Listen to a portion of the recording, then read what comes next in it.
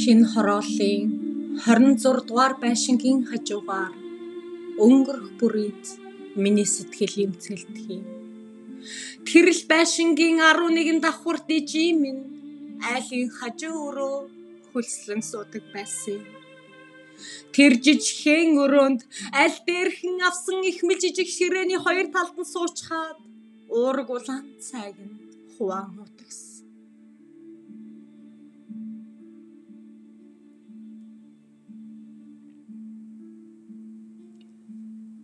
Ичээдээ дандаа очихыг бодовч зав нэг л болж өгөхгүй.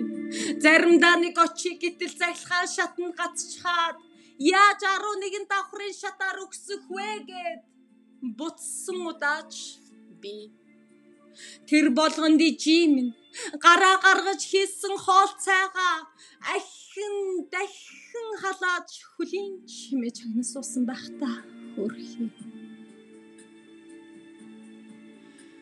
Ингэж бодхоос зүрхмэн шимшрэх юм. Намрын түнэр харанхуй шүн намайг сэрээсэн нэгэн хүн ичидээ очихгүй болохгүй нэ гэсэн 3 үгийг ямар их төгшүүртэй хэлсэн гэж санана. Тэр л үед би 11 давхрын шатаар сум шиг л гарсан. Харамсалтай нь би үрд хожимдсан байлаа. Ижинхээ хайр илбэрлийг загт нь ухааргүй хүний үрийн тоо надаар л дуусах болтугай.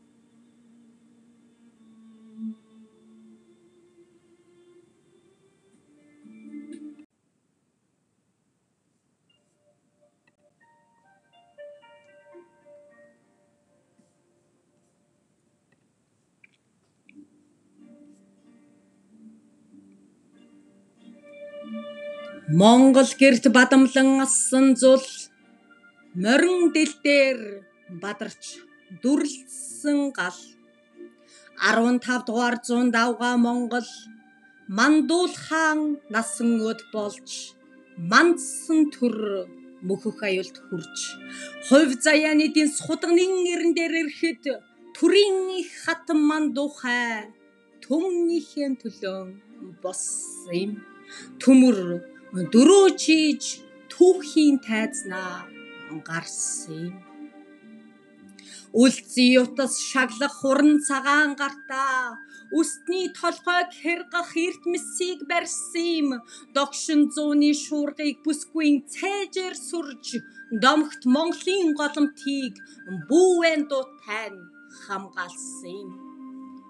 Хүнд дуулганд толгой бүхийлгээгүй тэнхэл хүний орчлонд тоосонд дарагдаагүй анхил хатуу зуулан дасж унтарсан амнаас халуун хүйтэнд амьдарч тэмцсэн агвахаа өргсөн тангарахтаан үнэнч Монгол нэгэн зүрх өдөд сумшгэн хурц мохшгүй нэгэн зориг дэлхийн халуун илгэн дээр дэлгэрч соёолсон алтан зул бөмбөрцгийн төмний түүхнээ бүсгүйн алдар өргсөн амьд гал илт мэснийн нэрэн дээр үрээн төрүүлсэн их хүн их төрийн сүлдэн дээр нэрээ мөнхөлсөн эзэн хүн